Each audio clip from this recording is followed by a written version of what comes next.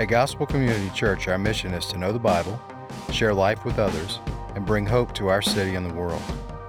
You're listening to the Gospel Community Church Sermons Podcast, where we go through books of the Bible, verse by verse and line by line, to hear the truth that God's Word has to encourage, discipline, and bless us in our daily lives. Amen, amen. If we've not had the opportunity to meet, my name is Kirk McDonald. I serve with a team of pastors here at the church, and this morning it is my great privilege to bring to you God's holy, inspired, and inerrant word. May He add His blessing to it. It's been a few weeks now since we have been studying the Gospel of Luke. If you're new to us, we preach through books of the Bible. We go right through chapter by chapter, line by line, verse by verse. And we've taken 2 weeks off. 1 week was for Christmas.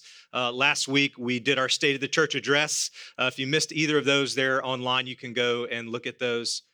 This week, we're entering back into this text. We're entering back into the passion narrative. We're entering back into the most intense moments of the life of Jesus Christ. And so before we dive into our text this morning, we need to reorient ourselves and remember what it is that we've seen. We saw Jesus in the garden. We saw him sweating great drops of blood as he prayed and as he submitted himself to the will of the Father, saying to God, "Not my will, but yours be done," submitting himself to go to the cross and to die for us in our place for our sins. At that very time, then, there was a group of people that came with torches and clubs to arrest him. And in that time, Jesus was arrested and he was carried to the high priest's house. And there Jesus stood in the courtyard of the high priest, to where his closest friend, his disciple, Peter, denied him 3 times.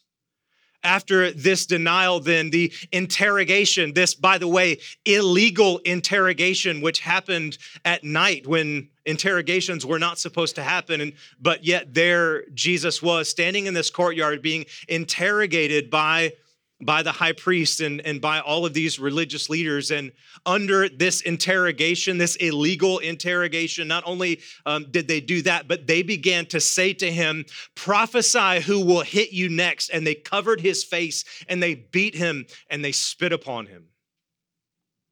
As we enter into our text today, we're going to see that this illegal interrogation, which happened at night, now many hours have passed as Jesus has endured this line of questioning, as Jesus has endured this repeated beating, as Jesus has gone through all of this. Now the sun is coming up on this illegal interrogation, and the Jewish leaders and the Jewish council will now seek to make this illegal thing that they were doing. They're going to seek to make it legitimate. That's what we're going to see in our text today. The Sanhedrin and Jewish officials are going to take Jesus and they're going to march him down in front of the most powerful man at that time in all of Palestine, that is the prefect or the governor, and his name is Pilate. And the reason that they want to take Jesus before this man is because they themselves do not have the power to give him capital punishment. They don't have the power to issue a sentence of death on their own. And so they must take him before Pilate so that Pilate can issue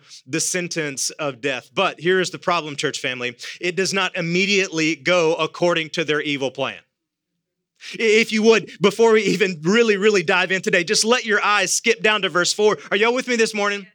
Let your eyes skip down to verse 4. It says this: "Then Pilate said to the chief priests and to the crowds, 'I find no guilt in this man.'" Pilate declares that this man is totally innocent. Or just let your eyes skip over to verse 14. "And he said to them, 'You've brought me this man, one who is misleading the people, and after examining him before you, behold, I do not find this man guilty of any of the charges against him.'" Verse 4, verse 14. Now let your eyes skip over to verse 22. Verse 22 says this: "A third time he said to them, 'Why? What evil has he done? I find in him no guilt deserving death.'" They're seeking the death penalty for Jesus. They want him out of their way. He's caused too much ruckus. They're tired of his sermons. They're tired of all of his good deeds. The people are loving Jesus and not loving them. They want him dead. They want him gone. They bring him before Pilate. And 3 times in a row, Pilate says, this man is not guilty. This man is not guilty. This man is not guilty. And so, church family, as serious Bible students, we need to recognize when we see patterns like this in the Bible, as we're told, Luke is bringing this out for us. Luke is showing us this pattern. Luke is showing us this thrust. He's showing us this emphasis in the text to where Pilate is repeatedly saying, as a matter of fact, we're going to see him go to Herod, and Herod finds nothing worthy of death, sends him back to Pilate. Pilate still finds nothing worthy of death, and they declare, this man is innocent, this man is innocent, this man is innocent. So the question is, why is Luke emphasizing this for us? Why is Luke all Luke had to do was say, Pilate didn't find any guilt in him, but he killed him anyway. Moving on, chapter 24.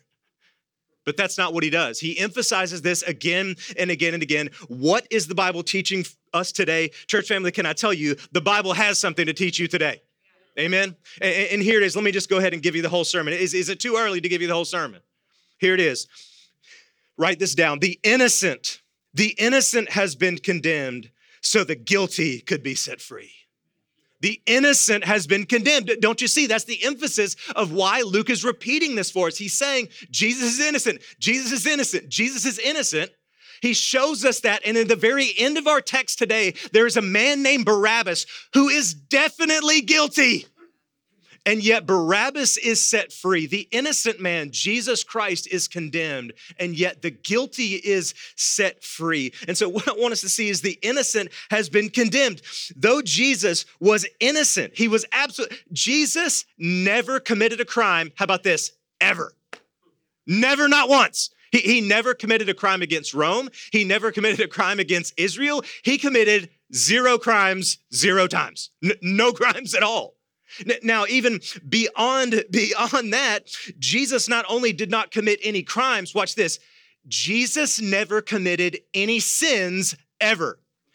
Jesus never had a sinful thought, a sinful, inappropriate thought towards a woman ever in his life. Jesus never told a lie. Jesus always obeyed the law of God with a heart that wanted to please God. Jesus never stole anything. He never got angry at someone in an unrighteous way. He was totally pure and perfect and innocent, yet he is condemned. Don't you see? And so why is a man like this condemned? He is condemned so that the guilty could be set free. Just let your eyes jump to verse 25. Verse 25 says this, he released the man who had been thrown in prison for insurrection and murder, for they asked, but delivered Jesus over to their will. The guilty man goes free while the innocent man is absolutely condemned. This is what we're going to see in our text today. What we're going to see, look, y'all aren't excited about this. I am.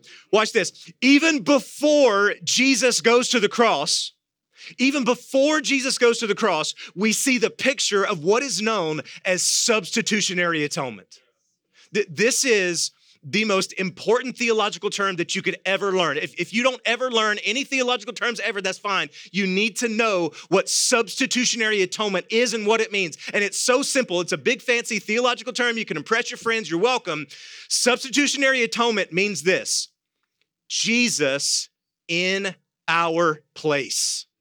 Substitutionary atonement means Jesus in our place. And so as we watch Jesus in this text today being condemned, he's convicted to death, he's sentenced to death. And what happens is, instead of Barabbas going to his rightful death, the punishment that Barabbas should have received, Jesus goes in his place. That's substitutionary atonement. And so even before his death on the cross, we see this picture of substitutionary atonement, and that's what we're going to discover in our text today. The very sins of Barabbas, church family, listen to me. We need to see ourselves not as Jesus. Am I saying that you have never been convicted of something or accused of something that you didn't do? No, that's not what I'm saying. But the point of this text is not for us to identify with Jesus. The point of this text is for us to see that we are Barabbas. The point of this text today is for us to see that we are the insurrectionists. We are the ones who have had seditious thoughts and seditious feelings, meaning we are the ones that have wanted to remove God, the true king, from his throne and place ourselves on that throne, believing that we can rule and run and reign in our own world and our own lives. When the reality is he is king and everything that we are and all that we have truly and completely belong to him. We're the insurrectionists. We're the rebels in God's kingdom. And yet he goes in our place for our sins. If you're taking notes, write this down. Jesus has come to set you free. Jesus has come to set you free. Barabbas, the murderer, the insurrectionist, the rebel, he's set free. He's set free, though he deserves death. In the same way you deserve death. Yet Jesus has come to set you free. And so, church family, our hearts might cry, oh, Jesus, set me free from this dead-end job. Help me today. Our hearts might cry, oh, set me free from this empty bank account. Our hearts might want freedom from difficult relationships or the stress of daily life, but that is so small in comparison to the freedom that Jesus truly offers. Jesus is offering true freedom from sin. Don't you see? That the sin that you feel ensnared by, that sin of addiction, that sin of bitterness, that sin of anxiety that's just overwhelming you and you're not trusting the Lord, that sin that you feel like is absolutely crushing you and you'll never get away from it, Jesus has come to set you free from that sin. And he's come to set you free not only from sin, but to set you free from death. What do I mean? I mean spiritual death. I mean the death that comes for us all. But when we accept his innocent sacrifice, when we place our faith in his innocent sacrifice, that spiritual death that should come to us, it doesn't come to us. What comes to us is spiritual life, forever with God in the kingdom of God. Amen? Okay. I'm done preaching at this point, y'all. That's the whole sermon. What I need to do now is I need to get us into the text. I need to lead us through this text. A lot of verses. I'm going to go fast. And so you need to stay with me. Keep your Bibles open. We've got to move quickly through this text. First, we're going to see the council on trial before Jesus. It looks like Jesus is on trial. He's not. We're going to see the council on trial before Jesus in chapter 22, verses 61 through 71, 66 through 71. Second, we're going to see this Pilate on trial before Jesus. We'll move into chapter 3, Lord willing. Can y'all believe we're in chapter 23? We've got one more chapter left. We've been studying this book for over a year. Third, we're going to see this Herod on trial before Jesus in verses 8 through 12. And then lastly, fourth, we're going to see the innocent condemned and the guilty set free in verses 13 through 25. Again, please keep this text in front of you as we just move our way through it. First, we're going to see the council on trial before Jesus. This council here is the Sanhedrin. That is what we're going to see. This council is the most religious people out of the Sadducees, the most religious out of the Pharisees, and they're joined together in what is known as the Sanhedrin, the highest council in the land under Rome, of course. And Jesus is on trial in front of them. And so it looks like Jesus is on trial, but make no mistake, it is not Jesus who is on trial. It is them who are on trial. So any attempt to put Jesus on trial only shows that you are the one that is guilty. Now, verse 66, when day came, the assembly of the elders of the people gathered together, both chief priests and scribes, again, that's the Sanhedrin, and they led him away to their council, and they said to him, if you are the Christ, tell us. What they want him to say, what they want to convict him of, is not his miracles which blessed and helped people. They're not seeking to throw him under the bus because he fed the 5,000. They're not seeking to pin Jesus to the wall because he has forgiven sins of a widow or because he has raised the dead. They want to convict him of saying that he's the Christ. Now, why is that? Well, because the Christ is the Greek term for the Hebrew word, what? You guys know it. Messiah. Is Messiah. Why? Is it because the Old Testament has all these great promises? Well, it's specifically because the Messiah carries not only religious connotation, but it carries what? Political connotation. And if they can get Jesus to be convicted of political malfeasance, then he will be convicted in front of Pilate and they can have him killed. That's why they're pressing him to make sure that he will confess that he is the Christ or the Messiah. Look at verses 67 and 68 again. Tell us if you are the Christ. But he said to them, if I tell you, you will not believe. Verse 68.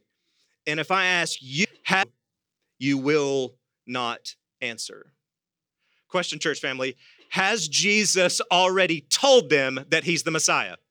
Yes. Has he already shown them that he's the Messiah?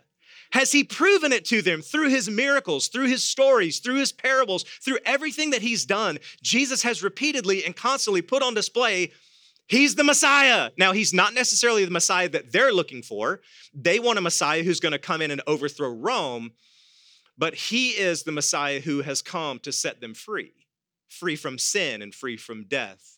So he has repeatedly shown them that he is the Messiah, yet they still do not want to believe. Now, if there's any confusion in this scene here, again, because the casual observer of this whole thing would say, well, Jesus is the one on trial before the Sanhedrin.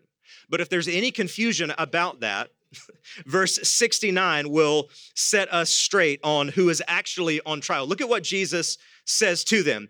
But from now on, I wish I had time just to preach on that phrase right there. What Jesus is saying is, I'm about to go to the cross, I'm going to die, but that's not going to be the end. I'm going to resurrect from the grave, and I'm going to be seated at the right hand of the Father. And from that point on is what Jesus is saying.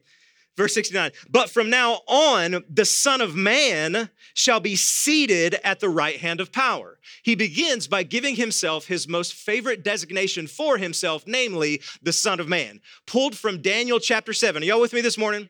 Pulled from Daniel chapter 7, where it says that the Son of Man will be seated by the Ancient of Days, God the Father, and that all the nations will bow before him, and he will be given power and authority and dominion over all forever. Amen. That's the Son of Man. So it is this divine figure that is seated at the right hand of God. That is the Son of Man. And Jesus calls himself that, attributing to himself full divinity. Then he says he's going to be seated, that position of rest, that position of authority. Church family, when you go into a court of law and the judge issues a sentence, who is sitting down? The judge is sitting down and everyone else is standing up because the judge has that position of power and authority. And so Jesus says, I'm the Son of Man, divine. I'm going to be seated in a place of power and authority, which is why he says he will be at the right hand of power. So Jesus is not on trial before these men. These men are on trial before Jesus. Now, does what Jesus just said sink in on them, and do they change their tune? Look at verse 70.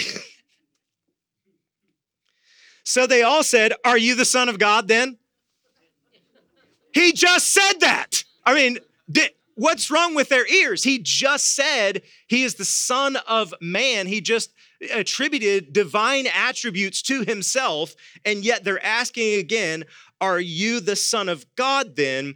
Meaning, they're asking him, are you the divine Son? Are you better than us? Do you have some sort of special relationship with God the Father that we don't have, is what they're asking. And so Jesus clearly answers in the affirmative. Look at it very closely. This is so important.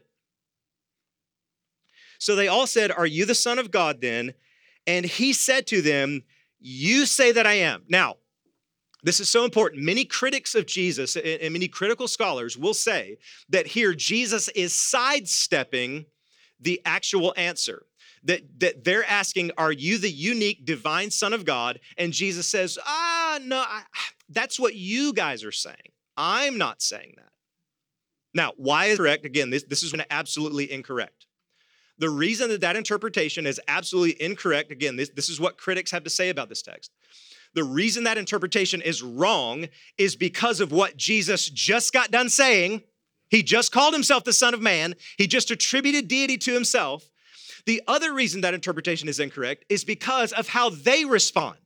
Do you see how they respond? Look at verse 71. Then they said, "What further testimony do we need? We have heard it ourselves from his own lips." Meaning they ask him, "Are you the Son of God?" And Jesus says, "You have said so," meaning you nailed it. You hit the nail on the head. Yes, Jesus here answers in the affirmative. This is a total sidebar. It has nothing to do with the main point, but I'm going to say it anyway. I hope you'll allow me to do this. Write this down. Jesus welcomes sincere questions. Everywhere that we've seen in the New Testament where someone will come to Jesus with a sincere question, he always answers them. He always gives them time. He always stops. He always pauses, no matter where he's going or what he's doing. Jesus always welcomes sincere questions. But if you put him on trial, you will end up condemned. I want to say this from the depths of my heart to any skeptic in the room this morning, anyone who is not a believer, anyone who says, I think all of this is total hogwash and whatever, it's made up myths and stories, and you come to Jesus putting him on trial in order to prove him wrong, I beg you, please do not do that. Listen to the testimony of what's happening here. If you come to Jesus with sincere questions, he will take time for you. He will answer you. He'll answer you through his word. He'll answer you through godly people. He'll answer you through pastors like me. He'll answer you through godly people that he has placed in your life. But if you come to Jesus and try to put him on trial, you will end up condemned. Okay, we've got to move. Second, we're going to see Pilate on trial. Now we're moving into chapter 23 now. Here is the most powerful man in all of Palestine. They want to get Jesus in front of this man again because they themselves, the Jewish council, does not have the power to issue capital punishment. They cannot give the death sentence. So Pilate has to sign off on this. So they want to bring him before Pilate. Look at verse 1 in chapter 23. The whole company of them arose and brought him before Pilate. Again, Pilate was the Roman governor. Pilate ruled from 26 to 36 AD. Many extra biblical sources actually talk about Pilate, so we know that he is a real historical figure. Historians like Philo and Josephus both talk about this man, Pilate. His title is prefect, so he is in charge of matters in Palestine. In addition, Pilate oversees all legal matters in Palestine. In addition, he is in charge of all the financial issues going on in that area. A very, very powerful man. Now, watch this threefold accusation. Look in verse 2. And they began to accuse him, saying, "We found this man misleading our nation," that's 1, "forbidding us to give tribute to Caesar," that's 2, "and saying that he himself is Christ the King." Now, when they say the first accusation, okay, misleading our nation, what they're referring to, they're saying that Jesus is trying to lead an insurrection against Rome. True or false? False. Jesus has done nothing of the sort. Jesus has not tried to lead an insurrection in the physical kingdom. He insisted that his kingdom is a spiritual kingdom and not a physical kingdom. He says the physical kingdom comes later at his second coming, but this go round, he is promoting a spiritual kingdom. Now, the next one, Jesus is saying we should not pay tribute to Caesar. True or false? False. Jesus has clearly said, render unto Caesar what is Caesar's and render unto God what is God's. Okay, so second claim against him, false. Third, he has claimed to be Christ the King. Is that claim true or false? Oh, a little sticky here. So they're getting really crafty on this last one because the last one is yes and no. No, in the sense that Jesus has not claimed to be a political king coming to rule, literally have a political rule over all of Jerusalem, but he has claimed to be the king of everyone's soul. The king who has come to set them free. So it is yes and no. Look at verse 3. And Pilate asked him, "Are you the king of the Jews?" I wish I had time to take this side road, which basically would say that the sign that ends up on Jesus' cross is King of the Jews, but we don't have time to go down that road. Pilate asked him, "Are you the King of the Jews?" Here's that answer again. Watch it. And he answered them, "You have said so. You have said so." Again, we need to understand that Jesus here is answering in the affirmative. He's not sidestepping it and saying, "Oh, well, Pilate, that's what you're saying. I'm not saying that." No, he's affirming. Now, the reason that he's answering this way is because, yes, he is the king. Jesus is king over all forever. Amen. But he's not trying to be a political king. So he answers Pilate here in the affirmative. He doesn't tease out all of the intricacies of what type of king he is, not a political king at this time, but a spiritual king. He just leaves it in the affirmative and moves on. Look at verse 4. Then Pilate said to the chief priests and to the crowds, "I find no guilt in this man." Don't you see what's happening here? The Jewish leaders, the Sanhedrin, have drugged Jesus into this public court. They've presented Jesus here as a violent criminal. He is leading an insurrection against the nation of Rome. He wants to tear the whole system down. Just look at him. He's telling us not to pay. He's an evil guy. And there stands Jesus. Humble, meek, mild, the one who welcomed children to come to him, the one who said that he was a gentle shepherd, the one who healed the sick and the blind. Right? Pilate sees through this. He sees through it, absolutely. And so he's looking at this man and saying, no, he's not guilty. There stands Jesus in his innocence, and his innocence is obvious. And thus Pilate declares in verse 4 that Jesus is absolutely innocent. If you're taking notes, this is so important for you to know. The tragedy, and the beauty of the cross is the innocence of Jesus. The tragedy. As we look to the cross, there should be a sense of sorrow in our hearts. Every Sunday by Sunday by Sunday, as we come to the communion table and we take that piece of bread, it's a representation of Jesus' body that has been broken, The blood, the wine that's been spilled, that's been poured out. There should be a sense of sorrow and tragedy. Why? Because he was innocent. But there's also a sense of beauty. The beauty is that even though he was innocent, he sacrifices himself for you and for me because of the deep love of the Father being poured out through the blood and the body of the Son onto his people for you because he loves you, because his desire, look at this church family, his desire is for you to be set free. That's what we're seeing here in our text. Verse 5, but they were urgent, saying, "He stirs up the people, teaching all throughout Judea." Circle that, keep that in mind. Teaching all throughout Judea, from Galilee, circle Galilee, even to this place. Okay, Pilate wants no part of this. Pilate's not into this thing at all. He sees that Jesus is winning the popularity contest with the people, and the religious leaders don't like that, therefore they're trying to kill him. Pilate sees through this whole thing. He doesn't want any part. The moment that they say his teaching is going all throughout Judea and Galilee, that region up to the north, a light bulb comes on for Pilate. And Pilate sees a way that he can do what all politicians love to do, pass the buck. Look at verse 6. When Pilate heard this, he asked whether this man was a Galilean. Oh, he's a Galilean. In his mind, I happen to know a guy who's in town, Herod, and he's actually over that region of Galilee, so I can pass the buck. Therefore, if anything goes wrong with this whole Jesus mess and there's a riot with the people, Pilate wants plausible deniability.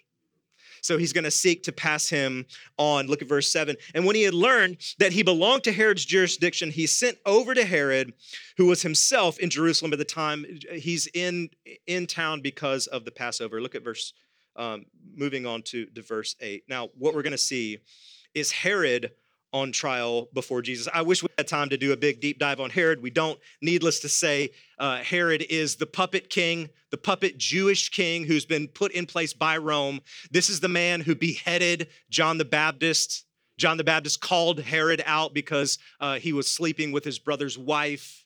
But that's this guy. I'm in verse 8. Are y'all still with me? I told you I'm going fast. When Herod saw Jesus, he was very glad, for he had long desired to see him because he had heard about him, that he was hoping to see some sign done by him. So he questioned him at length, but he made no answer. Herod is there. We know Herod likes a drink. We know that Herod is there celebrating the Passover, most likely having, 3, 4, 13 glasses of that Passover wine, and a little entertainment would be nice at this point in the Passover celebration for Herod. And here comes Jesus. Maybe he'll do a trick, right? Maybe the water into wine thing. We could use a few more glasses, Herod might think. Or maybe he'll make something appear or disappear, or who knows? It's going to be fun either way in Herod's mind. And here comes Jesus.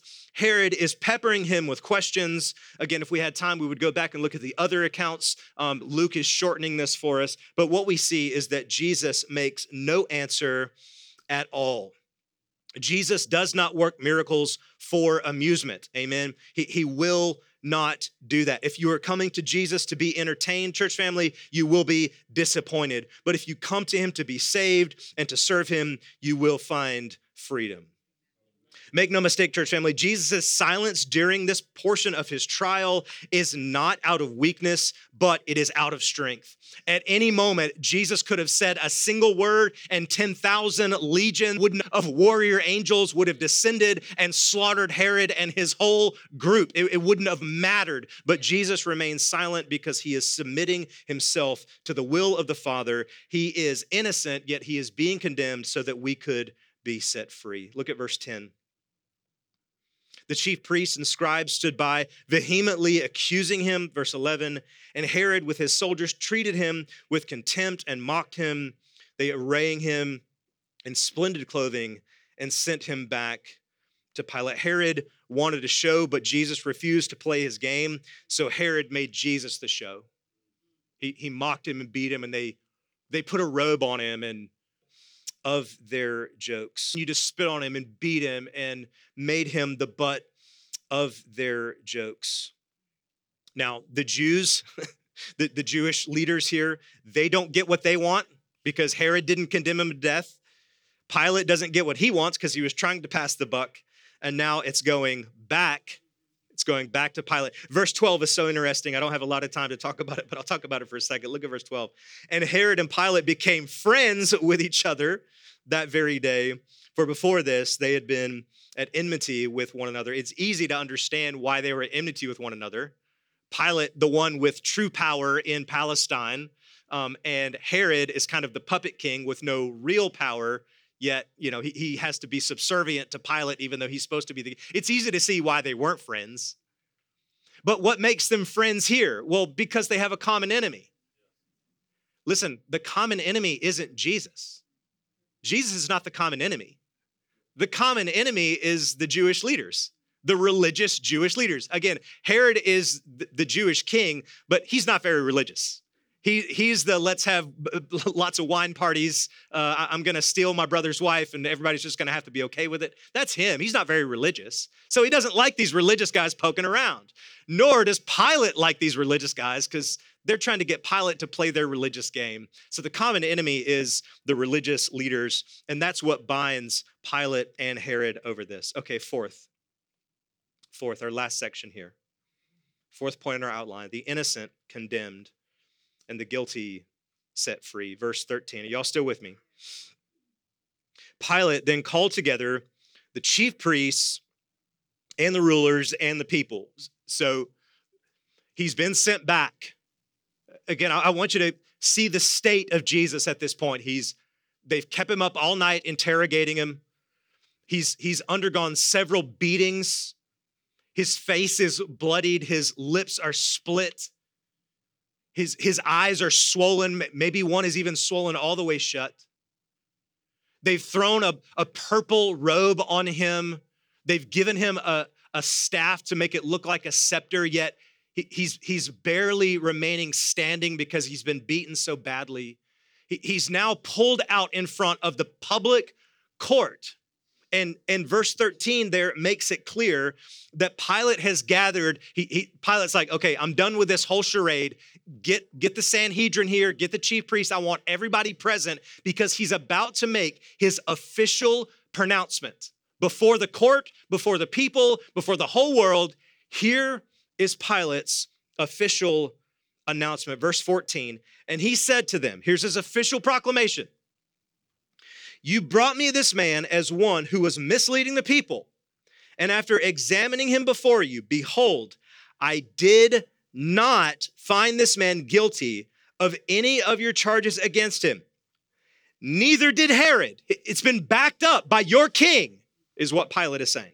Neither did Herod, for he sent him back to us. Look, let me pause right here.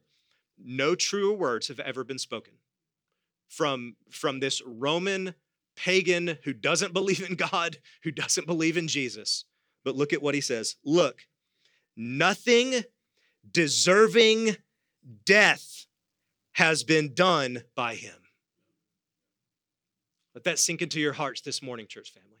Let that sink deep into your souls, that nothing deserving death had ever been done by Jesus. Yet Jesus goes and dies in your place for your sins. He was totally innocent, never having committed a crime, never having committed a sin, never having gone against the will of the Father, obeying perfectly everything that God demanded of him, not only obeying it perfectly, not only adhering to every single letter of the law, he also did it with a heart that wanted to please God the Father. He was totally innocent. He was totally innocent. The innocent has been condemned so that the guilty could be set free. Verse 16, he says this, I will therefore punish and release him. This seems strange to us. If he's innocent, why are we punishing him? Okay, so first, most commentators believe that this punishment is going to be a light beating, not the full scourging which he's going to receive. But Pilate is proposing a light beating just to give the crowd something, just to give the Sanhedrin something. We're going to beat him a little bit. He's already been beaten, but we're going to beat him a little bit more, and we're going to release him. This is to please the crowd. He's trying to give them something. I'm going to come your way a little bit, and I need you guys to come my way a little bit, is what Pilate is saying. I will therefore punish and release him. Look at verse 18. But they all cried out together, away with this man. This is so shocking. And release to us Barabbas. Who's Barabbas? This name kind of comes out of nowhere. Well, the name comes out of nowhere, but then verse 19 explains exactly who this man Barabbas is. Look at it.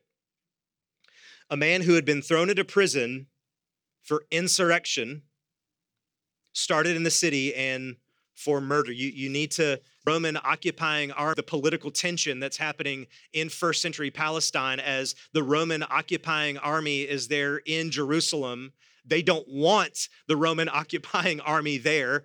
They want them out. And so there were actually several different skirmishes that came up in the first century to where the Jewish people tried to rebel and get Rome out. Again, if you're a historian in the room, you know that in 70 AD, there was a massive Jewish revolt. The Roman army comes in and destroys all of Jerusalem and tears the temple down to its very foundations in 70 AD. That's coming, but this is just one of those little skirmishes leading up, and it was led by this man, Barabbas. Verse 20, Pilate addressed them once more, desiring to release Jesus. Do you see how Luke is laboring this point for us? He's reminding us again and again and again, Jesus is innocent. Pilate addressed them once more, desiring to release Jesus, but they kept shouting, crucify him, crucify him, crucify him. A third time he said, why? What evil has he done? I have found in him no guilt deserving death. I will therefore punish and release him. But they were urgent, demanding with loud cries that he should be crucified. And their voices prevailed. There's Pilate. He has to save face here. One, he can't have a riot on his hands. If he has a riot on his hands, it makes Pilate look really bad. Plus, riots are very expensive. He doesn't want any of that. And so instead of standing his ground, he gives in to the crowd. Look at this. So Pilate decided that their demand should be granted. He released the man who had been thrown into prison for insurrection and murder, for whom they asked, but delivered Jesus over to their will. Here's what we see in our text today, church family. Jesus is the innocent one, the one without any guilt, and yet he is the one that is put to death. Barabbas, on the other hand, is obviously guilty of insurrection and murder, and he deserves to die, yet he is set free. The end of this text says that he was delivered over to their will. Did you see that at the end of the text? Yet we know what's happening behind the scenes is that ultimately this is the will of the Father. This is God, the sovereign God of the universe, using the evil intentions of men and of courts and of governments for his sovereign good plan and pleasure. And can I tell you, God's still doing that today. That evil men and evil governments will come against the church and come against the righteous and try to push us aside and say that we don't matter, to say that what we're doing here, building the kingdom of God, is inconsequential or is even possibly even evil because we're speaking against the lifestyles of some of those out there. But can I tell you, Jesus is still at work. The sovereign God of the universe is still using the evil intentions of people, the evil intentions of government, the evil intentions of the media, is still using that for his good and for his glory and for our ultimate joy. God's still at work. God is still at work. And so in our text today, we see a picture of what is going to happen on the cross before the death of Jesus takes place. Write it down again, church family. It'll be good for your soul and will not be harmful for you if you write this down. The innocent family then is on so that the guilty could be set free. True freedom, church family, then, is on display, is being extended to us in this text this morning. If you're wondering what all of this court case is about, and what is that guy on stage with a blackjack, he's been yelling for an hour, what in the world is going on? Here's what's going on. What's being extended to you today from this text is true freedom from Christ. True freedom, true freedom. And so I'm not talking about freedom from a dead-end job or freedom from obscurity or freedom from an unimpressive physical appearance or freedom from an empty bank account or freedom from the anxieties of life. You might get those things, but Jesus has on offer so much more. What Jesus has on offer is freedom from sin and freedom from death. I wish I had time to keep on preaching. Here it is. It's not going to come up on the screen. I'm just going to read it for you. Romans chapter 8. Are y'all with me? Romans chapter 8, verse 2, it says this: "For the law of the Spirit of life has set you free in Christ Jesus from the law of sin and death." There was a law of sin that had you held captive. The law of sin said, you are not powerful enough to overcome your addiction. You are not powerful enough to overcome your anxieties. You are not powerful enough to defeat this sin, which has been carrying you, and on your back, you've been carrying it. It's had its claws dug deep into you, and you were powerless to defeat that sin and to get rid of it, to get it out of your life. You were powerless. Yet because of the power of Jesus on the cross, you have now been set free from that sin. You might say, well, Pastor Kirk, I don't feel like I'm set free from that sin. You might not feel like you're set free from that sin, but Jesus has given you the power to be set free from that sin. You've been set free. Amen. You've been declared free of the penalty of that sin. The penalty of that sin then being spiritual death. You've been set free from that death. And so, church family, write this down. I'm almost done. Write this down. Here's what we need to do this morning. We need to confess. We need to confess that the small earthly freedoms that we so often desire are not worth comparing to the eternal freedom already given us in Jesus Christ. Those little small earthly that we're looking for, that, you know what, I've been constrained and just in bondage to my 3-bedroom, 2-bath house. You know, I'm in bondage to it. I would really love it if we had a bigger house. We just need more. Come on, y'all. Help. Listen, I'm not saying that Jesus doesn't want you to have a bigger house. What I'm saying is the freedom that we already have is so much more beautiful and so much more glorious and so much more joy-giving, life-giving, purpose-driven, beautiful freedom. We already have it. We already have it. We already have it. And so this has to do with the affections and the attitude of your heart this morning. When you go to him to ask for these smaller earthly freedoms, I'm not saying don't ask him. As a matter of fact, he says, ask me. But when we do go to him and ask him for these smaller earthly freedoms, is our heart already filled with joy because we have received true freedom because the innocent has been condemned? And so I'll close with this question this morning. I want to know, can you say with me this morning, I am Barabbas? Can you say with me this morning, I am Barabbas? Every single person in this room should answer yes. We all should answer yes because we are all rebels in the kingdom of God. We're all insurrectionists. We're all seeking seditious behavior. We're all seeking to dethrone. I am Barabbas. Selves there. And so in a way, we all must say, yes, I am Barabbas. But there's a deeper question. Are y'all still with me? The deeper question is this: can we say, yes, I am Barabbas in a God-honoring and God-glorifying way? Oh, y'all are looking at me funny. We need to understand what the name Barabbas means. Help me today. Y'all aren't ready. Y'all are looking at me. Y'all don't know what's coming. The name Barabbas, we know that in Hebrew, the beginning prefix there, bar, Abbas, bar. What does bar mean? Bar means son of. Abbas or Abba means father. Barabbas, the name means innocent has been of the Father. And so, church family, the innocent has been condemned. He was condemned so that we could be called Barabbas, sons and daughters of the Father. Praise his name. Praise his name. Praise his name. Shame. May we be able to say with the hymn writer, bearing shame and scoffing rude, in my place condemned he stood, sealed my pardon with his blood. Hallelujah. What a Savior. Guilty, helpless, lost were we. Blameless Lamb of God was he, sacrificed to set us free. Hallelujah. What a Savior. Let's pray together. Oh Lord, you were the one that was innocent, and yet you were condemned so that we who are guilty could be set free. I pray that that truth would sink down deep into our hearts today, and that there would be a great sense of gratitude that would overwhelm us, that would consume us this morning as we look upon the cross and we see the one who was innocent yet was condemned. And we look upon our own souls and we see the ones who should have been condemned to death, yet we have been given freedom from sin, and we have been given freedom from death. Let these spiritual truths sink down deep into our souls this morning, and let that erupt from this congregation this morning in response, in worship, in song, in praise, in reflection, in adoration.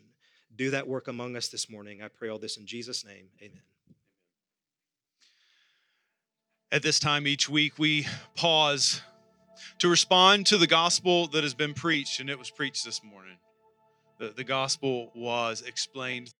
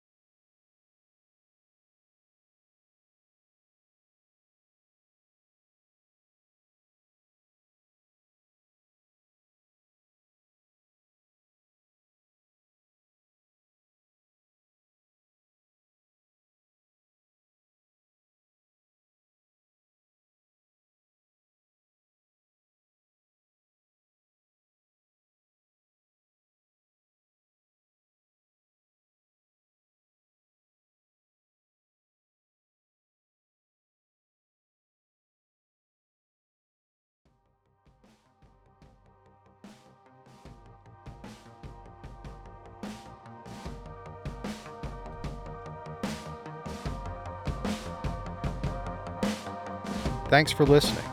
Feel free to share the contents of this podcast, but please do not alter it in any way without permission. Please like, follow, and subscribe to us on Facebook or iTunes. Visit gospelcc.com for more content like this. At Gospel Community Church, our mission is to know the Bible, share life with others, and bring hope to our city and the world. Thanks again and have a blessed day.